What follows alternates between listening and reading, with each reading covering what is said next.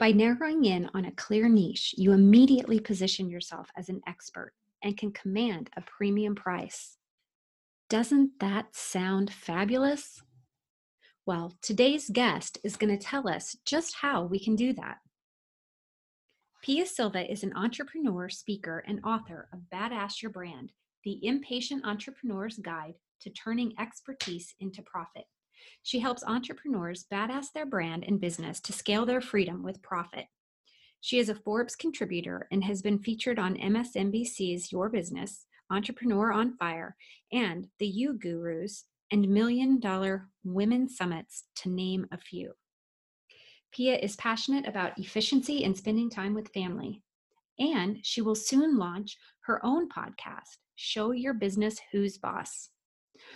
Join me as Pia and I dive into branding, niching down, and how to be unapologetically your brand.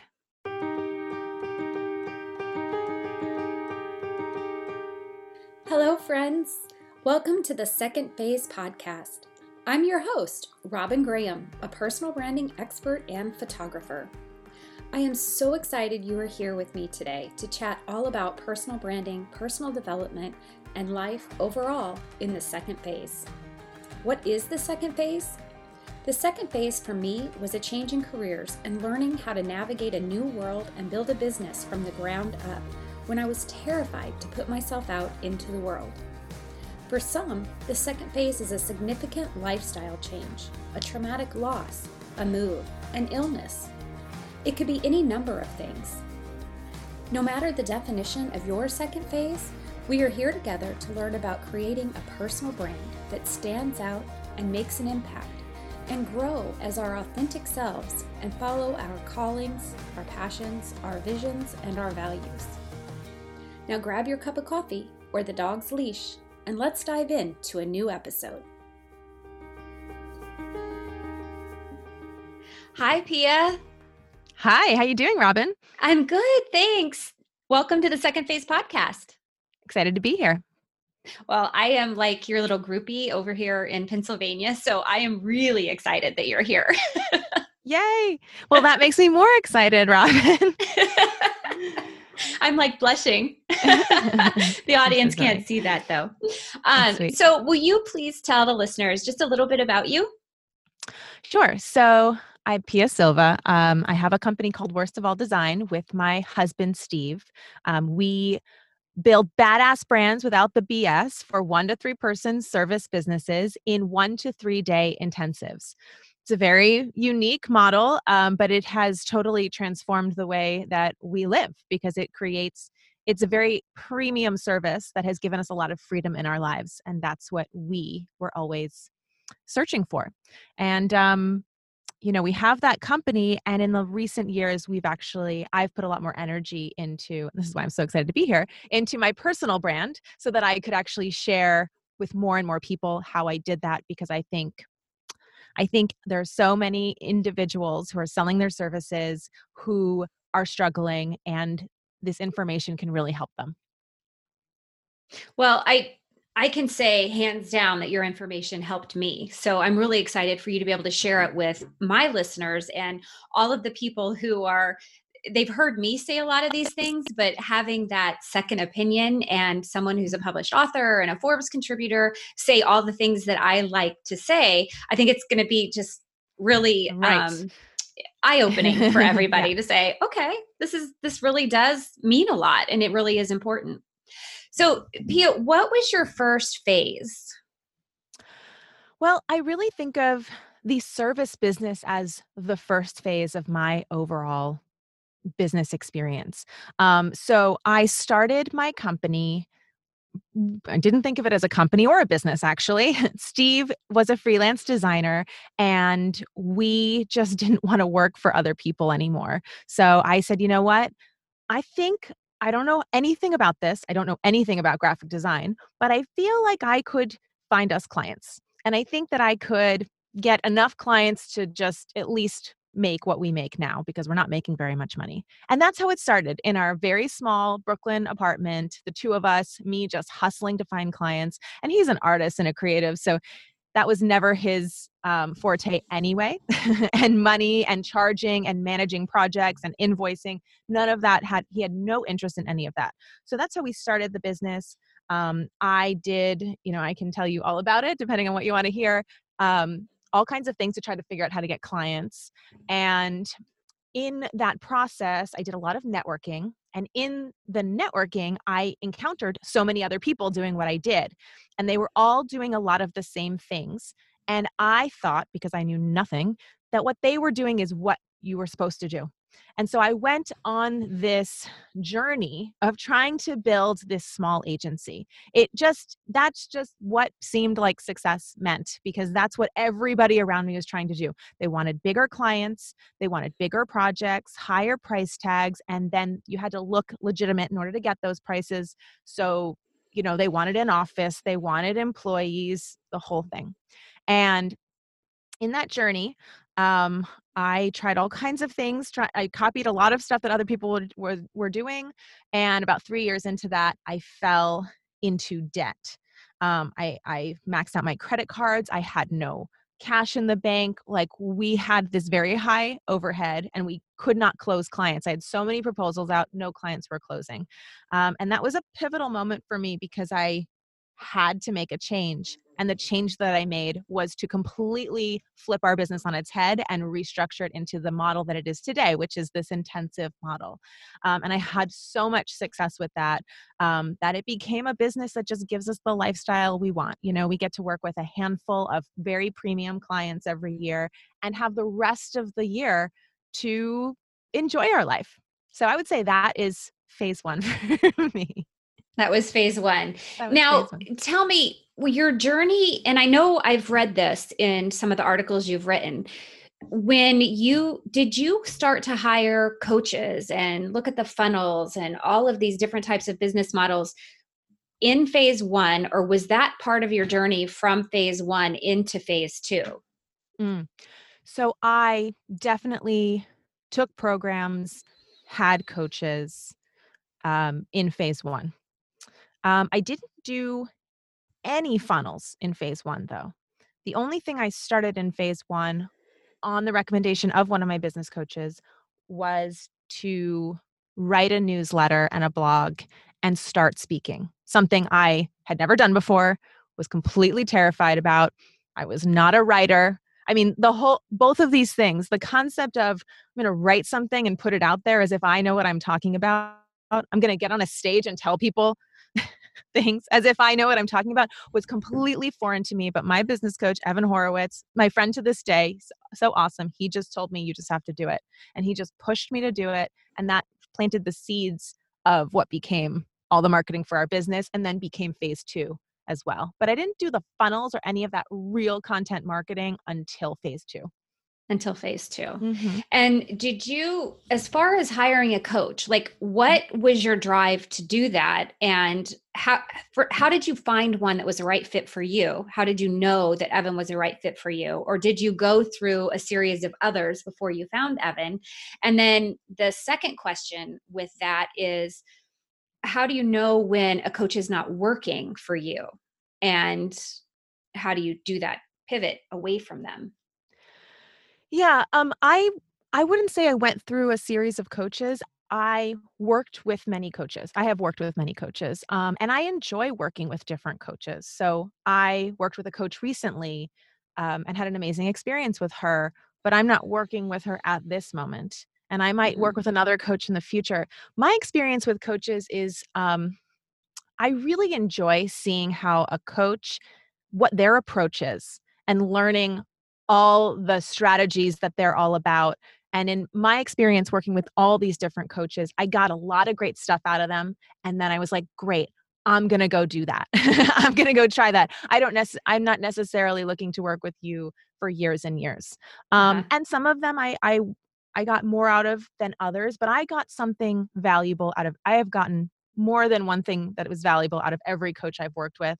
And to me, if you just get one or two things out of working with anyone or out of a program or out of a book, it's golden. Like those things I only worked with Evan for 4 months. I mean, 4 months, and he is the reason that I started speaking and writing, which is the foundation of everything I do now. That's incredible.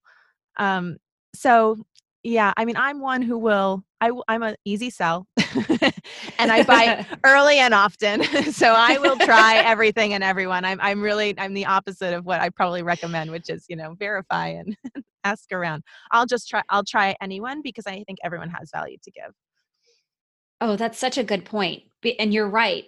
I've learned so much from other people, whether or not I've hired them or whether or not I've learned from their articles that I've read or their blog post or their social media post. But there's always value when you absorb and you read and absorb information from another source. Yeah. And, I think at the highest levels, people are sharing a lot of the same information. And Mm-hmm. that doesn't mean that there isn't value in getting it from multiple sources. I find reading the same information, sometimes it doesn't even seem like the same information until you go really deep. And then you realize this is all kind of saying the same core universal principle because all of this is based on some really core universal principles. But it's so valuable to hear it from this person's perspective and voice and their story, and then this person's perspective and voice and their story. And Mm-hmm. it's like it computes more or differently. I like seeing different people's points of view. Yeah, I do too. And I think each one of us take a different point of view and it resonates different with us individually as compared to, how like I may read something, it'll really resonate with me and it may completely just not mean anything to you. So, or vice versa. Absolutely. And I find that sometimes because I will read books and pull out the part that I love and probably unconscious. I'm not even noticing, but I'm ignoring the rest. And I'll tell someone, "Oh, this is a great book," and then they'll read it and they'll say, "I really didn't like that book except for that one thing." I'm like, "Yeah, well, that one thing is everything."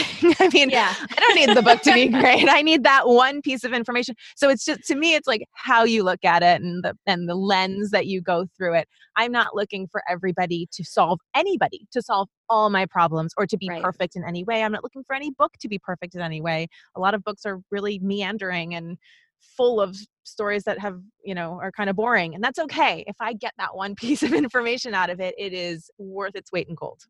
Yeah. Because if one piece of information can really transform your entire business or life. Everything. Yeah. Yep. If Okay. you I love if it. you look for it and if you're willing to take it, I think some people are they want the whole package to be the answer and then possibly miss the golden nuggets because of it. Oh, so an open mind and then a willingness to either employ what you learned or take Mm. action on it.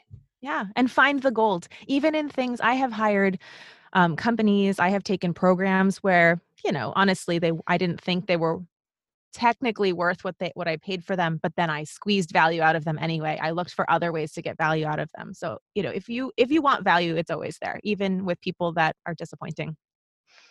Yeah. So tell me how once your coach recommended to you that you should start speaking and writing, tell me how you transformed into a writer and a speaker and how did you create those opportunities for yourself? Yeah, well, the blog writing was simply writing on my own website, and sending it out in an email to this was a long time ago. I sent it out to an email to everyone I had ever met networking, whose contacts I had created. So that's how I started my list. And then and I just did that consistently for years. I just wrote an article every other month on my blog and I emailed it out. And I didn't have any other strategy besides that. And I actually found that even with almost no strategy, except to just write great content, um, it took a little while, but certainly after, 8 months, a year, remember, I was only writing this every other week. I started getting inquiries from people who said, "I've been reading your emails. I've been getting your emails." And I watched it snowball over the years because that consistency of showing up in somebody's email box, even for people that don't necessarily open it, just seeing your name is so valuable. And so I really got to experience that. And then for the speaking, he just told me, right. How do you start this? He said, and this is what I pass on to everybody that wants to speak. He said, make a list of places that you think might host you as a speaker. So local co-working spaces, local networking events, whatever, and write a title of your speech and a little blurb and send it to them with a bio and see if they'll take it. And I said, but I don't have a speech yet. And he says, you'll figure that out later. Just book your first talk. And once you have your talk, you'll definitely figure out your first speech. And so I did that. And, it takes a lot of nerve to do it, but I had a coach saying, look, Pia, just go for it. That this is how this works. And so that's how I got my first speaking engagement. That's awesome. And how big was your first audience? Probably like 6 people. Yeah. Yeah. I figured that was probably the case, mine too. But I think it's important to note that you don't become an overnight speaking success. Like you have to present, you have to start, typically start small, and then your audience builds as you build that credibility. Yeah. And at that time, I wasn't ready to be in front of a larger audience. I had Yeah. never spoken on stage before. My talk, it was the first version of a talk. Uh-huh. So, I think with your experience comes the larger stages when you're ready for them. Yeah. And as your confidence builds, and then you can own the stage. Absolutely. And, over the years, not only did I speak on lots of stages and look for opportunities at every opportunity I could, even if I knew it really wasn't going to help my business. I just took all those opportunities to speak because there is nothing like speaking on stage. You can practice in your room by yourself a million times and it goes out the window when you're on stage. Whatever happens on stage is not in your control. It's kind of like I was a dancer. It's kind of like dancing. You practice, and then it's muscle memory. If you're thinking about it when you're doing your dance, that's a problem. Your body has Yeah. to already know it. So that's, and I took a program about selling from the stage for 6 months, which gave me a lot of opportunity to speak in front of the group because there were intermittent in-person meetings. I've worked with a speaking coach, which was incredibly helpful. So, I want people to know that because I think a lot of people think that speaking is something that you're either good at or you're not. I was a terrible, terrible public speaker, and I did a lot of practice to become more powerful on stage. Yeah, I think that's a really important message because you don't wake up one morning and decide you're going to be a public speaker or a motivational speaker and that's it. You can't do that. It takes a lot of practice. And I know for me over the years, it was, calming the anxiety and realizing that I don't have to have everything scripted out. I don't have to memorize it because if I just go from my heart and my mind and what I know and what I believe in, it's going to be so much more effective than if I try to memorize and just recite from slides. Yeah. No, I mean, I can't memorize speeches. It trips No. me up as well. I Yeah. just have my bullet points and just talk Hmm. about that story, then talk about that story, then that one. Yeah.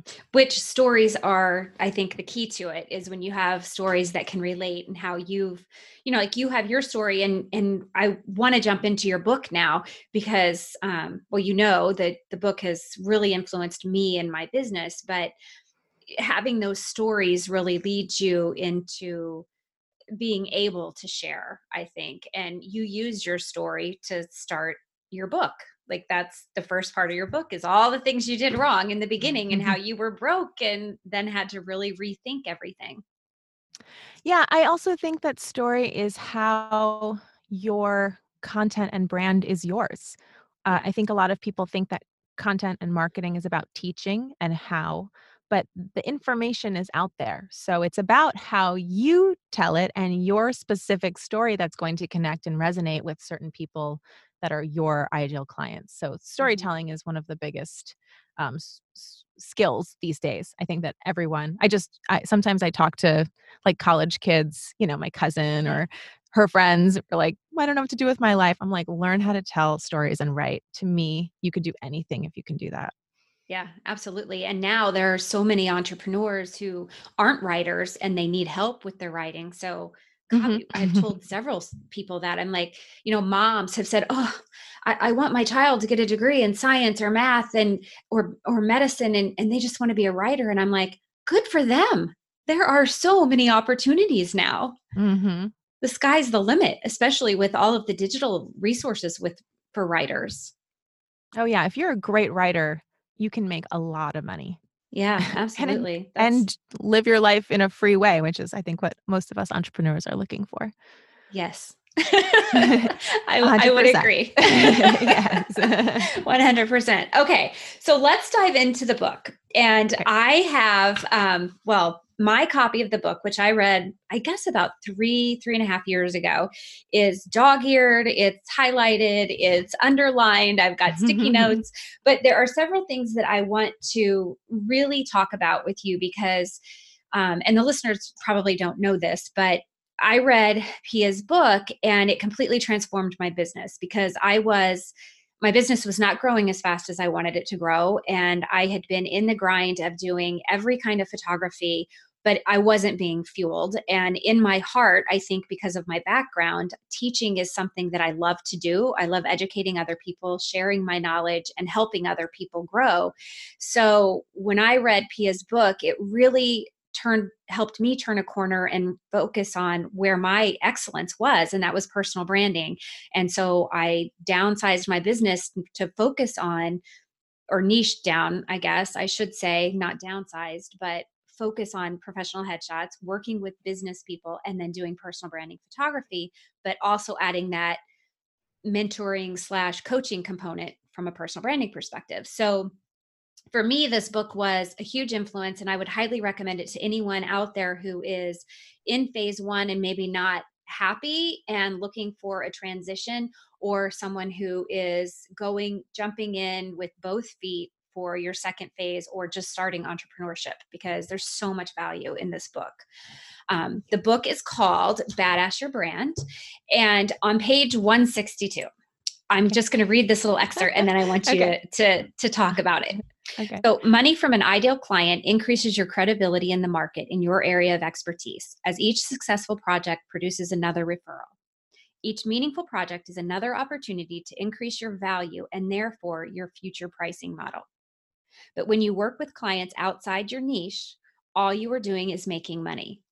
So that says volumes, because I want you to talk a little bit about, or maybe a lot about, niching down and how important that is, and how, for me, at least in my perspective, and I think you'll agree, is once you niche down, then you can identify who your ideal client is.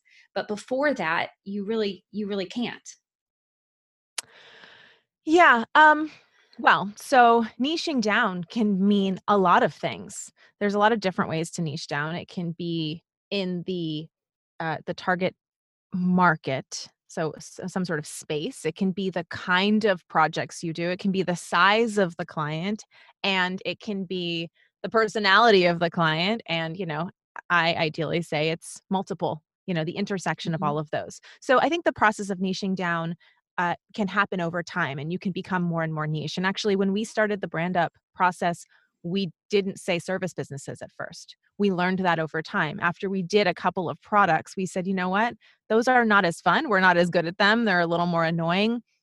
We won't do those anymore. So I think it's a process. I Why? agree completely. There Yeah. are different levels of niching down. And I think there's also, people confuse niching down to eliminating other things you're passionate about. And you don't need to do that. You can be multi-passionate within a niche. Yes. Oh my gosh, that is the biggest pushback on niching down is I want to do lots of things. I'm going to get bored. First of all, I don't think niching down is boring at all. Quite the opposite. It actually, I think of it like an hourglass. You niche down first so you can open back up. And the reason is once you go focus somewhere, you can go really deep in that space and actually open it back up. So as you did, you started by focusing on the personal branding. And then you started to see all these opportunities for you to add value around the personal branding. So you kind of niche down and then open back up. But you Mhm. open back up around something where you were, every time you added another piece of value, it was still to the same market. And it was still, it was kind of growing one specific kind of service and value as opposed to, oh, let me tack this thing on that may or may not be related. Or Right. somebody came to me and they were not in my niche at all, but I could do that, so now I'm doing work for this plumbing company. You're like, Yeah. well, that's not helping you at all. And the reason that paragraph I think a lot of people don't think of it that way, is I think about every client as having as giving you two pieces of value. One of them is the money, and the other is the value in, I mean, maybe more than two. Another is the value that you're getting by being able to work with yet another ideal client and become that much better at working with that specific client. And then there's the value of now you have another ideal client out there in the world who had a good experience with you that can send you referrals. And if you don't also get that value, it's just cash, which is okay, but you have to understand that it's just cash so you see that it's not furthering your efforts of building this brand and reputation and getting those clients to come to you in the future.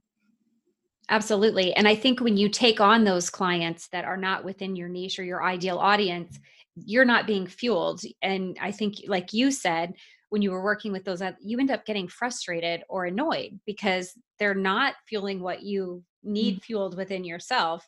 And it's taking away from your creative process because they have different expectations or wants or needs that really don't fall into what fuels you. Well, and also it's just whenever it's outside of your area of expertise, it just will take more energy, more time. Your process won't be able, it won't be as fluid. You'll end up doing other things to make it work.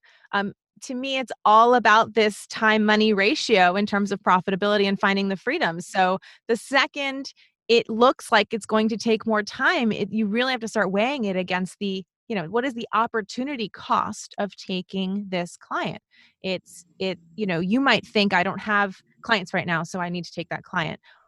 But what you will do if you take that client is you won't spend more energy looking for that right client. So there is a cost. I don't think people think of it as cost. Oh, well, no, it's just money, so I'll take that client. I think there is a real cost to it. And if you need to take that client at that moment, just know that you're doing that. It's okay. And I always want people to know that, people, when they niche down, sometimes there's a gap between getting clients because you started to say no to clients who aren't your ideal client. And what do I do in that gap?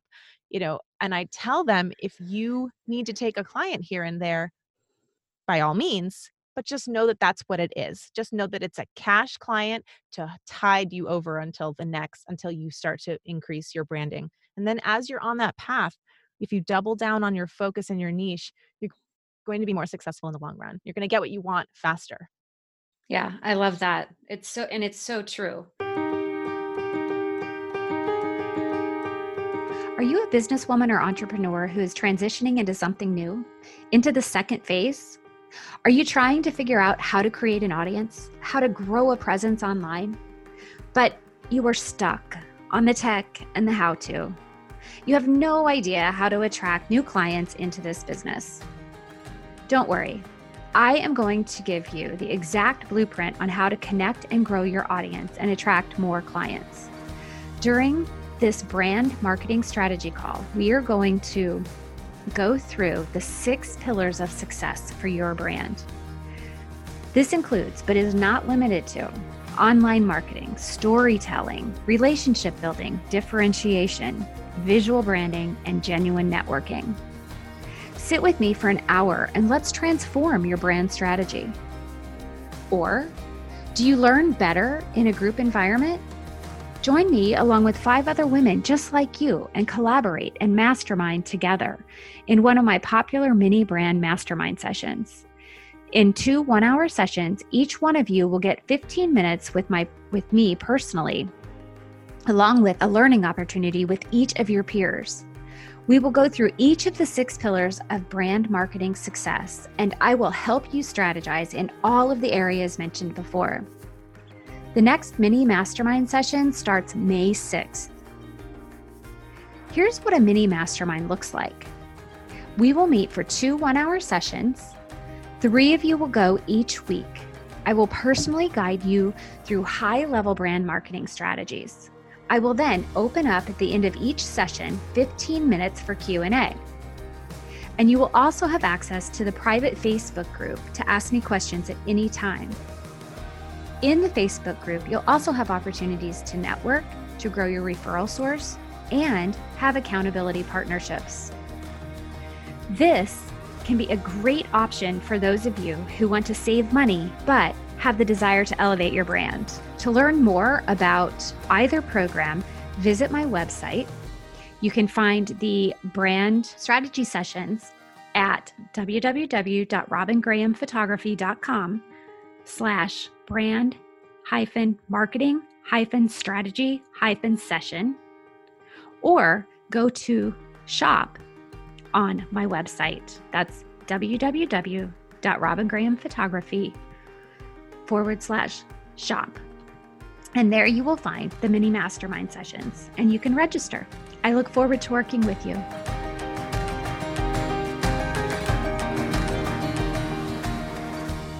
Well, there's two other statements that I want to just say, read it from the book real quick. And one is, you can view a request for a discount as your opportunity to show them just how valuable you are. Tell them this is not an arbitrary number. The price represents the value of the service. And on the next page from that, you go on to say, be your brand unapologetically. Badass brands don't apologize for who they are and what they stand for. They relish it. And so what you just said about making money and everything is so right on with these two statements, and they kind of flow into one another. But that the discounts, and I get that request a lot. People will call and they'll say, well, I want a headshot session. I'll say, okay, well, how much do you charge? And I tell them how, what my process is, how it all works, what the price is, what they get for that price and everything. And I believe full-heartedly that I am underpriced. I am higher than other people in my area, but I provide a lot of value and very good quality. So I stick to my pricing. But people will say, well, I just need one headshot. And I'm like, well, this is my headshot package. And I don't sway from that, because if they don't value my expertise and the value that I'm providing for them, then they're not my ideal client. Mm-hmm. Absolutely. And, at this point, I even switch that conversation up, because if they're coming for a headshot, like when I have conversations with potential clients, the first thing I do, because they always say, well, tell me what you do. How can you help me? They want you to pitch them. And I usually turn it around and say, well, hold on. I don't know if I can help you. Let me hear more about you. And I let them talk, and I want to find out more about them. And half the time I'll say, you're not a good fit for us. And I think that it's an interesting experience to take it away. I think salespeople kind of teach the takeaway as a tactic, but if you're doing it genuinely, it comes more from, you're not an ideal client. If you just want a headshot and you want to not pay a lot of money because the purpose of your headshot is just, I need a new headshot. I work for this company and it doesn't really matter. You're not an ideal client. Like, I don't want to work with you. So it's not so much that you cost more. It's just, this is not a meeting of the minds at all, because they're really not looking, even though they technically want a headshot and you're selling a headshot, they're really not looking for what you're selling, and they're not going to value it. So yeah. And I think that goes along with any line of business or any niche that you're in. Mm-hmm.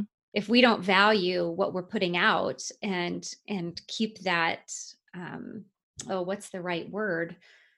You know what I'm trying to say? Like, if you don't stand to what you believe your value is, and you do give discounts constantly, undermining your value. Undermining, that's it. Yes. If you're undermining your own value, nobody else is ever going to see your value. That's what I was trying to say. And actually, if you're willing to just give a discount without taking anything away, you are creating a scenario where your price is arbitrary. And I find it to actually be disingenuous. I know that's not how people mean it, but it's disingenuous, because that means that the next person that comes to you, if they pay full price, it's almost like they're getting suckered, because they could have gotten it for less. And that's what I think is a problem with the, variable pricing. And whenever I have asked somebody, I'll just try it. Like, can I do it for less? If they will do it automatically for less, then I'm like, well, how much less would they have done it for? All of a sudden I'm thinking to myself, am I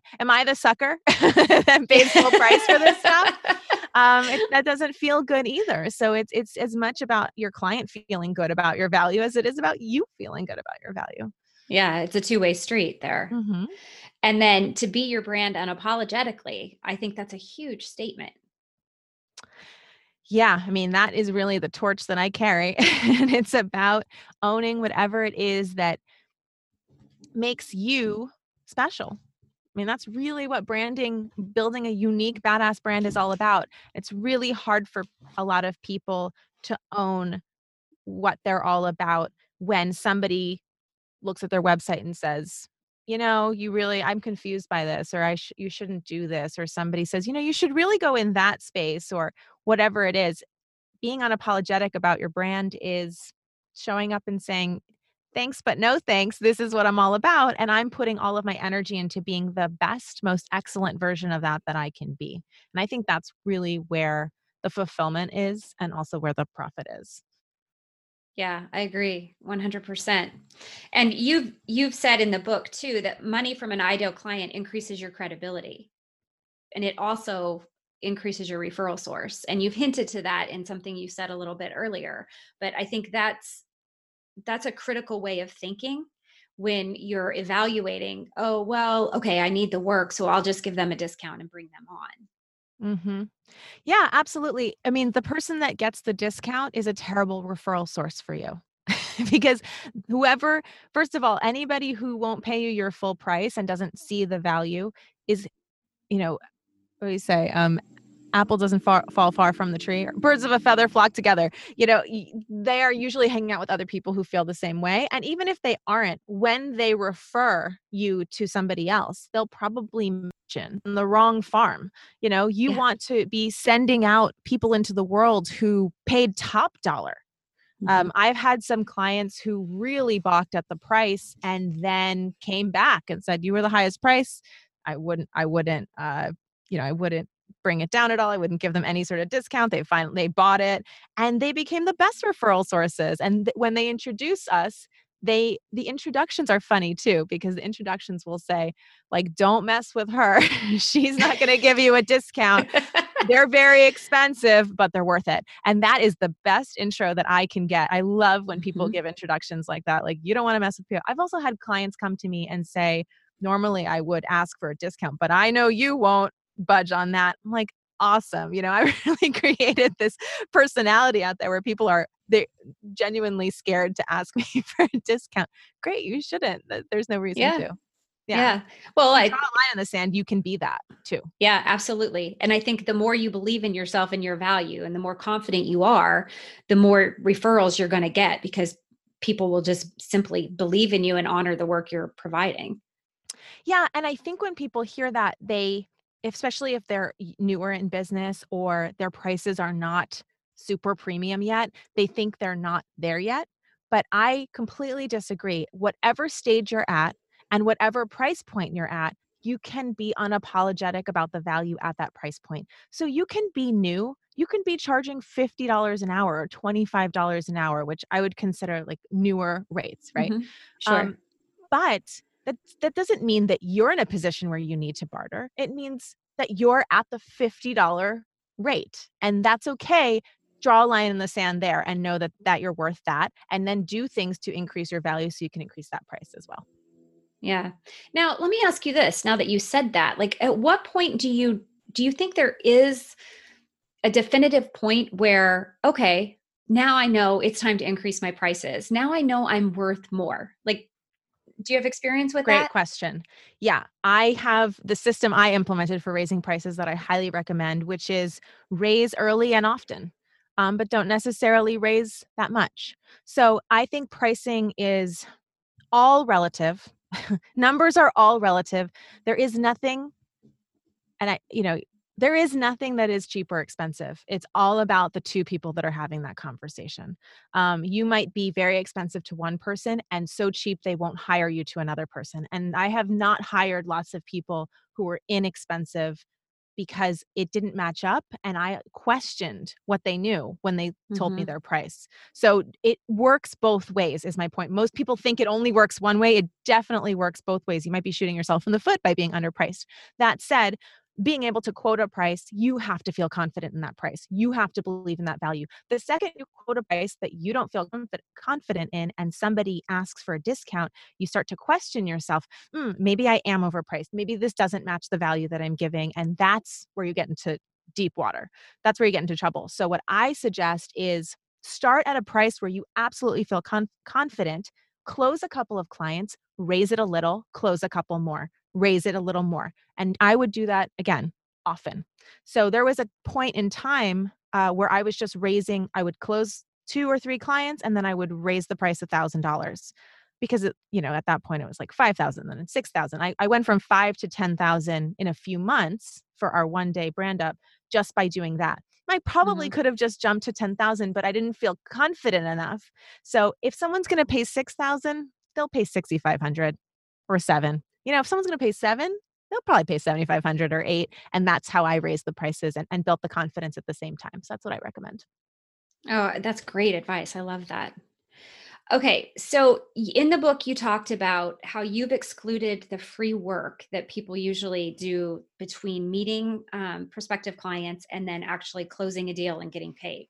So I would love for you to talk a little bit about that because I still struggle with this a little bit. I just had this happen recently where I spent hours with someone, and I'm basically giving them all this information for free, which I'm happy to do, knowing that they're going to come on board and become a client. But then when that happens and they don't come on board, you lose all of that time and energy and money that you could have made had you just charged them a consultation fee to determine whether or not they're coming in for your program or not coming in for your program.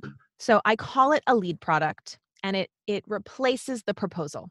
And the reason that I started doing this was because we were originally we evolved into a branding company. We were a graphic design company. We were doing logos and websites, right? And over the years, in my attempt to get better and better at presenting the logos, we would go deeper and deeper before we did the design into what they were looking for and what their business was all about. So we could give them good logos and logos that actually made sense for them. And, so basically unintentionally, I became a strategist. So by just desperately trying to get them to see why we did the logos that we did. So that's what this came out of. And eventually we started doing this interview as just part of our process. Before we did the logo designs, we would interview them and get to know all about their business so we could do the logo design. And then I realized I could separate that and make that the first step of our process without them hiring us for the design. Because I had a few people around me say they just wanted the branding strategy or they just needed the help. So I started selling that as its own thing. That's our brand shrink. So now, when I talk to a potential client, it's usually a 15-minute conversation where I'm asking them a bunch of questions about their business to figure out if they are the perfect ideal client for us. And if they are, I then tell them, great. Well, the first step is our brand shrink. Right now it's $4,000, but the first step is our brand shrink.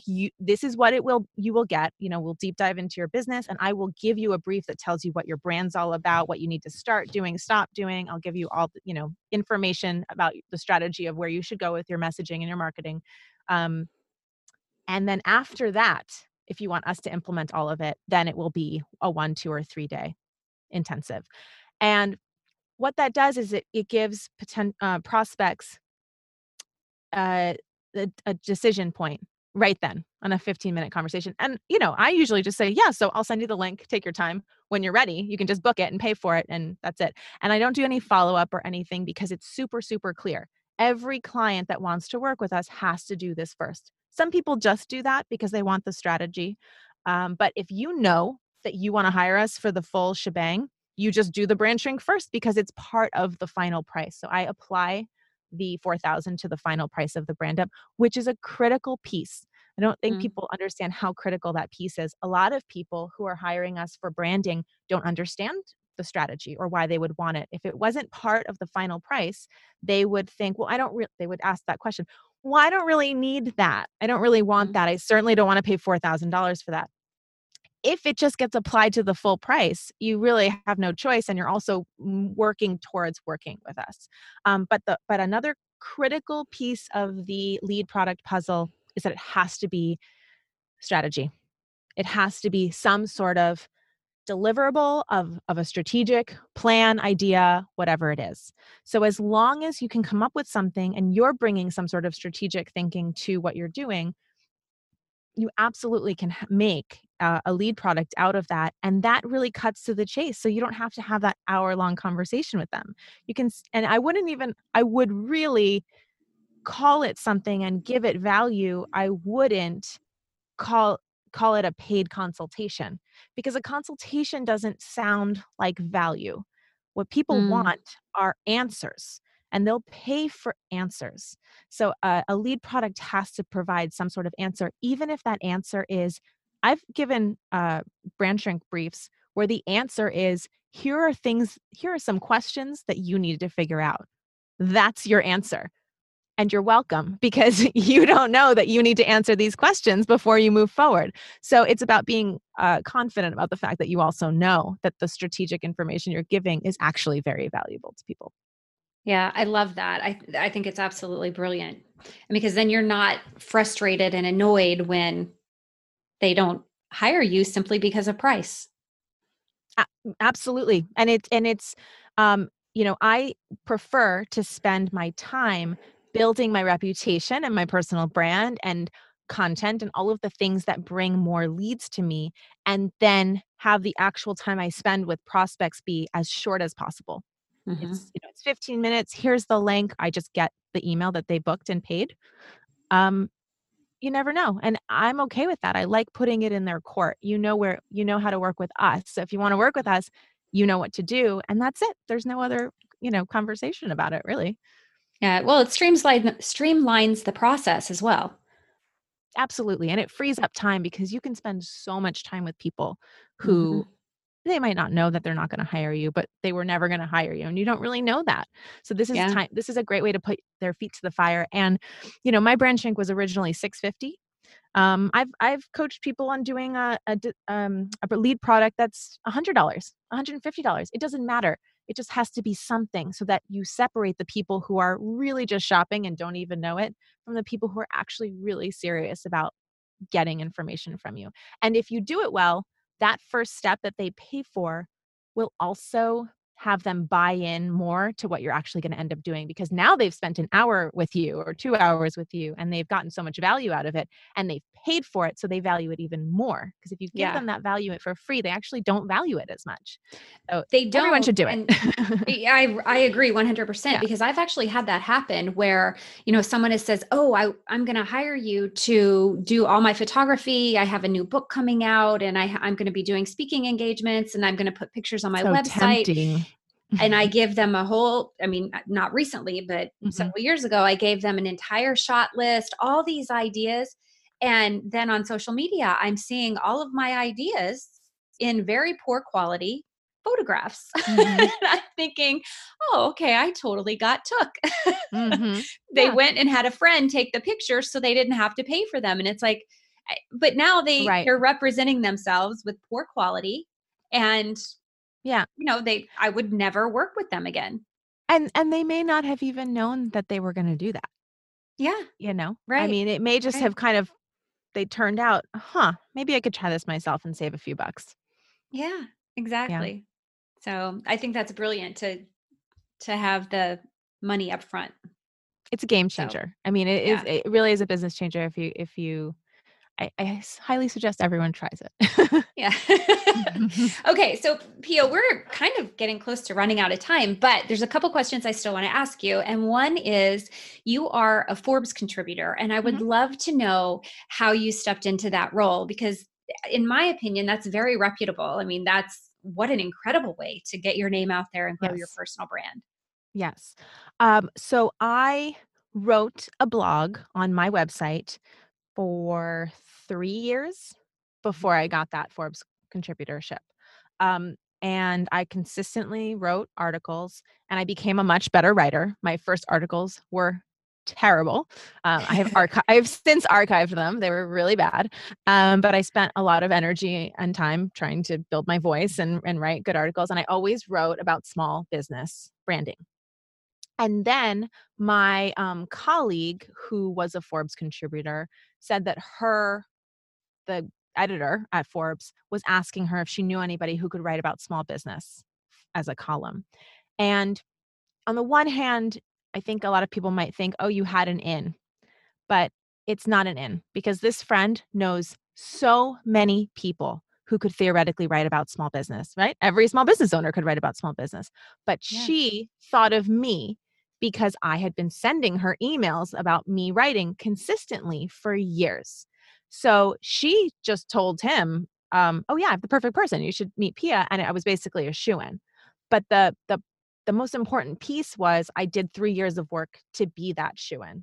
Mm-hmm. And I also, because they don't bring you on as a contributor if you don't already write a ton of stuff, because Mm-hmm. lots of people will say they're going to write and then disappear. So they really want somebody who's reliable. They won't just bring anyone on to write about small business branding, because you have to actually show that you know a lot about that and are going to write about that. So that's how I got it. And I always encourage people, if you want to be a contributor to any sort of publication, the best thing you can do is write a ton of stuff and already be that person. When she made that introduction to me, and by the way, she had been a Forbes contributor and my friend that whole 3 years. So she could have introduced me at any time. So that, just imagine how long that took her to even think of me and for that situation to happen. She didn't make that introduction until he asked. So really important to already be that person. When she told me that, I was both excited and also like, well, yeah, I'm the perfect person for that. I should get that now because I actually do write about that. I'm actually that person. So be that person and you'll get those opportunities. Yeah, yeah, that's so important. And like you said, it doesn't happen overnight. And I so love the fact that you have mentioned the email list numerous times, because this is one of those things that I practically preach to my clients, because you don't own anything out there on social media, but you own your website. So blogging is so important to have a home for all of the content that you're so brilliantly creating. And then two, to distribute it to people, because they're not going to just happen upon your website to read your blog. And the more emails you put out, the more credibility you build. Mm-hmm. And Yep. because you're driving people to see what you're doing, what you're creating. Otherwise, the majority of people aren't even going to know what you're doing. And you're reminding them that you exist. It's just seeing your name consistently. And there have been people that I've met that I cannot for the life of me remember their name at some point, but I remember what they do. And I wish I could figure out who they are. And if they had been emailing me, I would You would know who they know. were. So Yeah. there's all kinds of people who have not gotten business. I know just personally as my experience, so I know this is happening to everyone, where if they had been showing up in my inbox, I definitely would have reached out to them, but I couldn't remember their name because I didn't see them Yeah. again. It keeps you front of mind, and it also gives you tons of opportunity for referral sources, because even if that person reading the email or seeing your name pop up isn't in need of your services today, they might have a discussion in the afternoon with someone who does need those services today. Mm-hmm. Exactly. Exactly. And I get a lot of emails that say something along the lines of, I, I just saw your email and it reminded me that I wanted to reach out to you about this thing. I Hmm. mean, I get that all the time. So Yeah, I do it, too. it's hard to do, but it's worth it. It is like a In huge part of fact, marketing. I just had one of those emails today, and it's from a former portrait client that they want to order more prints. So just like that, today I sent an email out and I'm making money. That's amazing. Yeah, exactly. And you reminded them. And that's, Yeah. people take a while to pull the trigger on things. We're busy, lots of things are Yeah. coming in our emails. So you have to be patient. Yeah, absolutely. Okay, so now I want to ask you, what is your favorite book?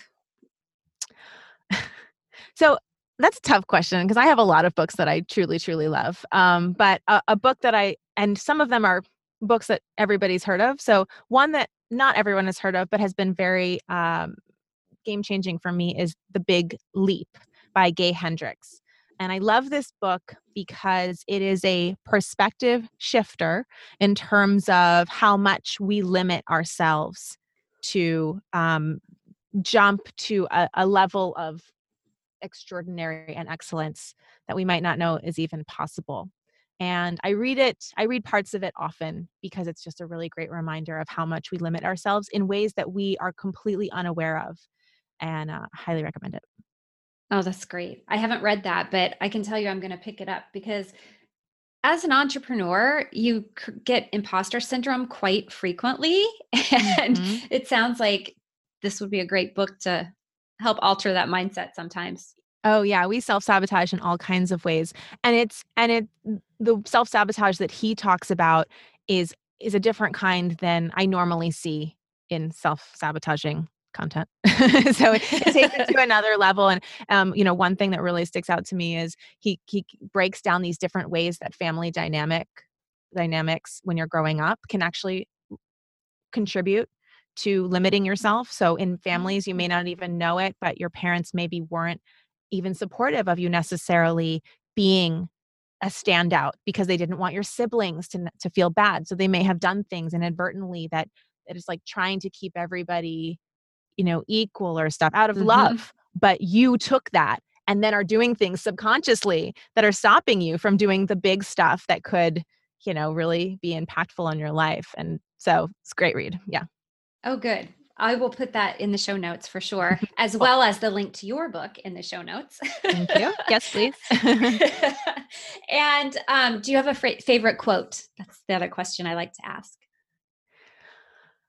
Um, I love the quote, "If I had more time, I would have written a shorter letter," which is often contributed to, Mark Twain or Thomas Jefferson, uh, because it's my struggle, and I think a lot of people struggle, which is, you know, clarity and being concise is so powerful, and it takes more time, and I don't think people take enough time to get to that clear, concise idea Mhm. in in life and talking as well as obviously in writing. Yeah. Clarity is the number one C in my five C's of personal branding. I love it. It should be. Okay, so one last thing I want to ask you about, and we'll Yes. end here, but I know that you are very passionate about efficiency. And I Yes. would love you to tell us a little bit about your passion for efficiency and what that means. My passion for efficiency. I don't know where it came from, but I love everything to be as efficient as possible, and I think that's what led me to this business. But it is just about I think it really is wrapped up in time and my, hyper awareness of time being the most precious resource that we have and kind of valuing my time more than anything else. So efficiency falls in line when you value time. So I want as much time and I want freedom over as much of my time as possible. And therefore, I'm always looking for ways where I can cut out things that I don't have to do or outsource them or order this or, I would rather spend as much of my time doing things that I'm really excited about in my business and my personal brand and also spending time with my son and my husband and my family. To me, those are the two most important things. And everything else can be put into a process or outsourced or, just don't do it. Yeah. Yeah, I agree. Okay, so where can the listeners find you and connect with you and learn more about you? Well, you can go to my website, piasilva.com, or you can find me on Instagram, Twitter, Facebook at pialovesyyourbiz.com. Although I hang out mostly on Instagram and I love connecting with people there. I answer all my DMs, I answer all my comments. So that would be a great place to come and connect. Awesome. Thank you so much for being here. Thank you so much, Robin. This was a true pleasure. And that's a wrap, friends. Thank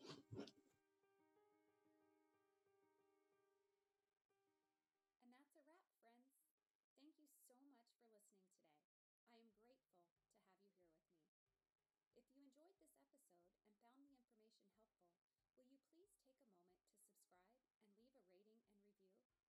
That would mean the world to me. Ratings and reviews are what give life to podcasts and help others find us. And before you go, have we connected on Instagram yet? If not, what are you waiting for? Find me at the Robin Graham. Take a screenshot of this episode and tag me in your stories so that I can find you too. You can also find me on Facebook